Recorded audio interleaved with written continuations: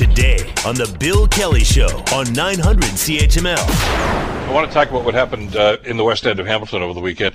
McMaster University had their first home game, football game, of course, and won, as it turned out.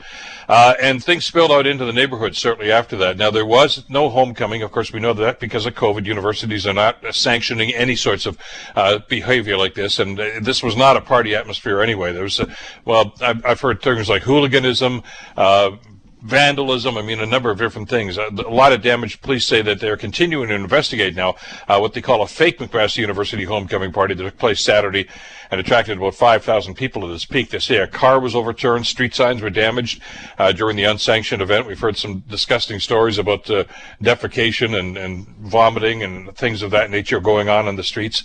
McMaster has responded and issued an official apology to this. Sean Van Conant is the Associate Vice President and Dean of Students at McMaster University, joins us on the Bill Kelly Show to talk about this. Sean, first of all, thank you for the time. I know it's a busy day for you. Appreciate you jumping on with us for a few minutes here.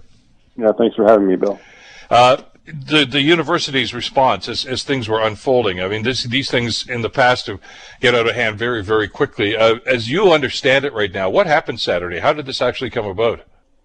Well, there were signs earlier in the week that something was being planned, and we have people who hide behind social media accounts, whether they're students or not, no one knows, that promote parties, and they promote them across the province in different cities, and of course Kingston, London, Waterloo, Guelph have had larger problems than we have had up until this past weekend. So we knew something was brewing, and of course as we're looking at the weather reports, it was a perfect storm because it was what we can call perfect party weather.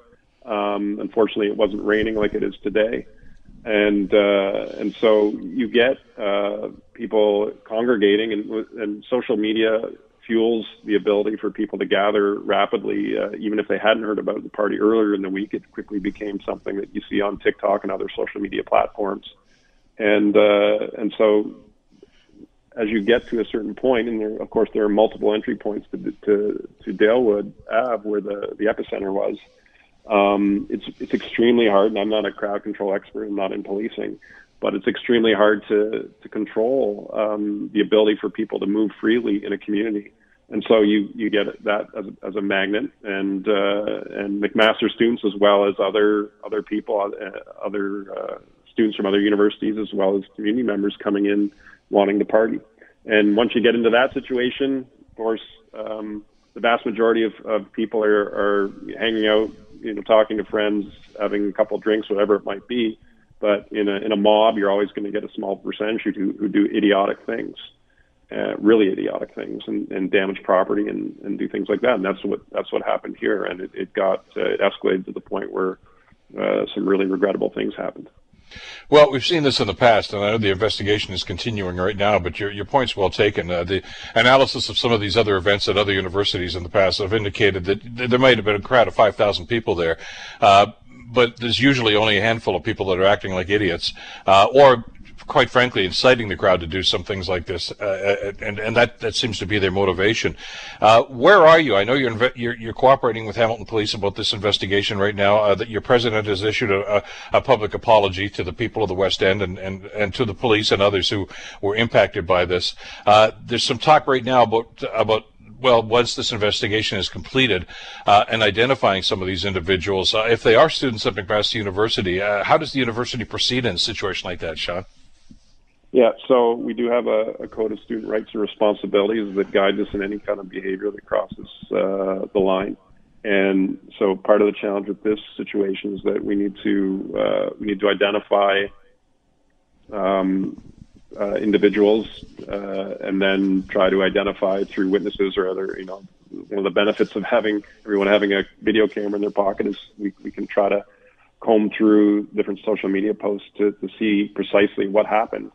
I have to say that there's a very low tolerance right now, personally speaking, for any of this. And in fact, and he doesn't know it yet, but there's an interim suspension coming right now.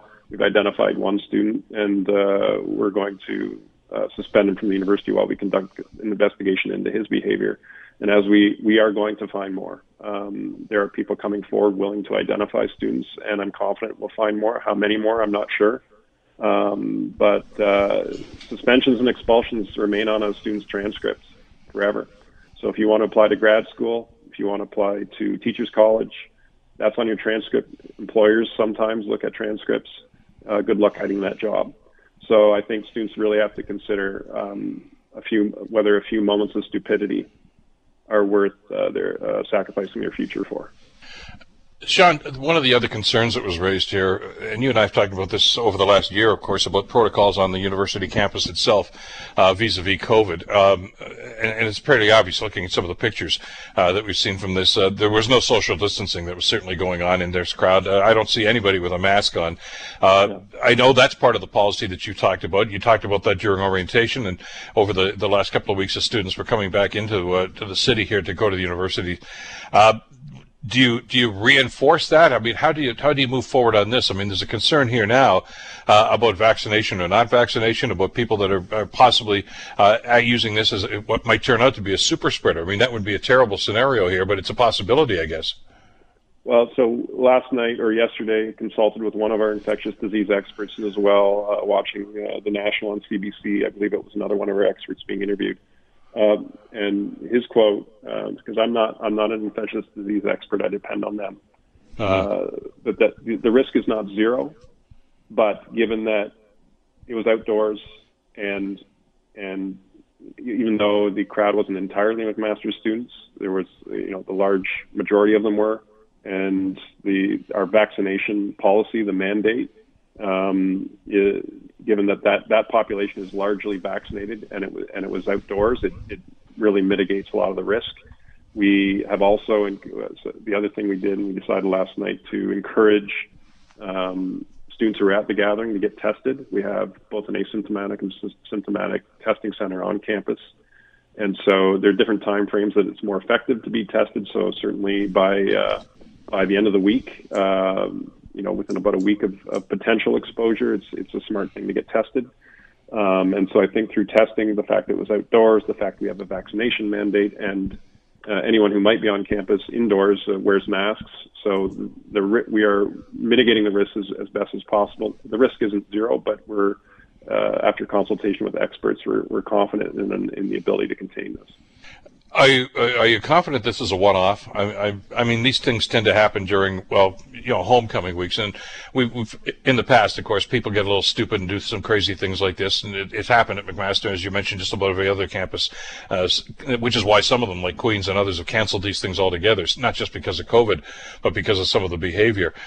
So what do you do going forward? Do we increase security here? I mean, you want to be preventative here, and I know that it's always your desire to be proactive as opposed to reactive to these sorts of things. Yeah, and it's a really tricky situation. I don't think there's any one thing that's going to prevent this. I think other communities, it's gone on for years, and even as bad as Saturday night was, this is a regular occurrence in several communities in the province. I think working with police services is important. As a university, we are, and working with our student union, we try to communicate as best we can and reinforce the values and the culture that we want to see happen at McMaster. In the end, there's a large part of this responsibility is on our student population. And I have to remind people as well, if there were a few thousand students at that party, there were over 90% of our students who weren't there.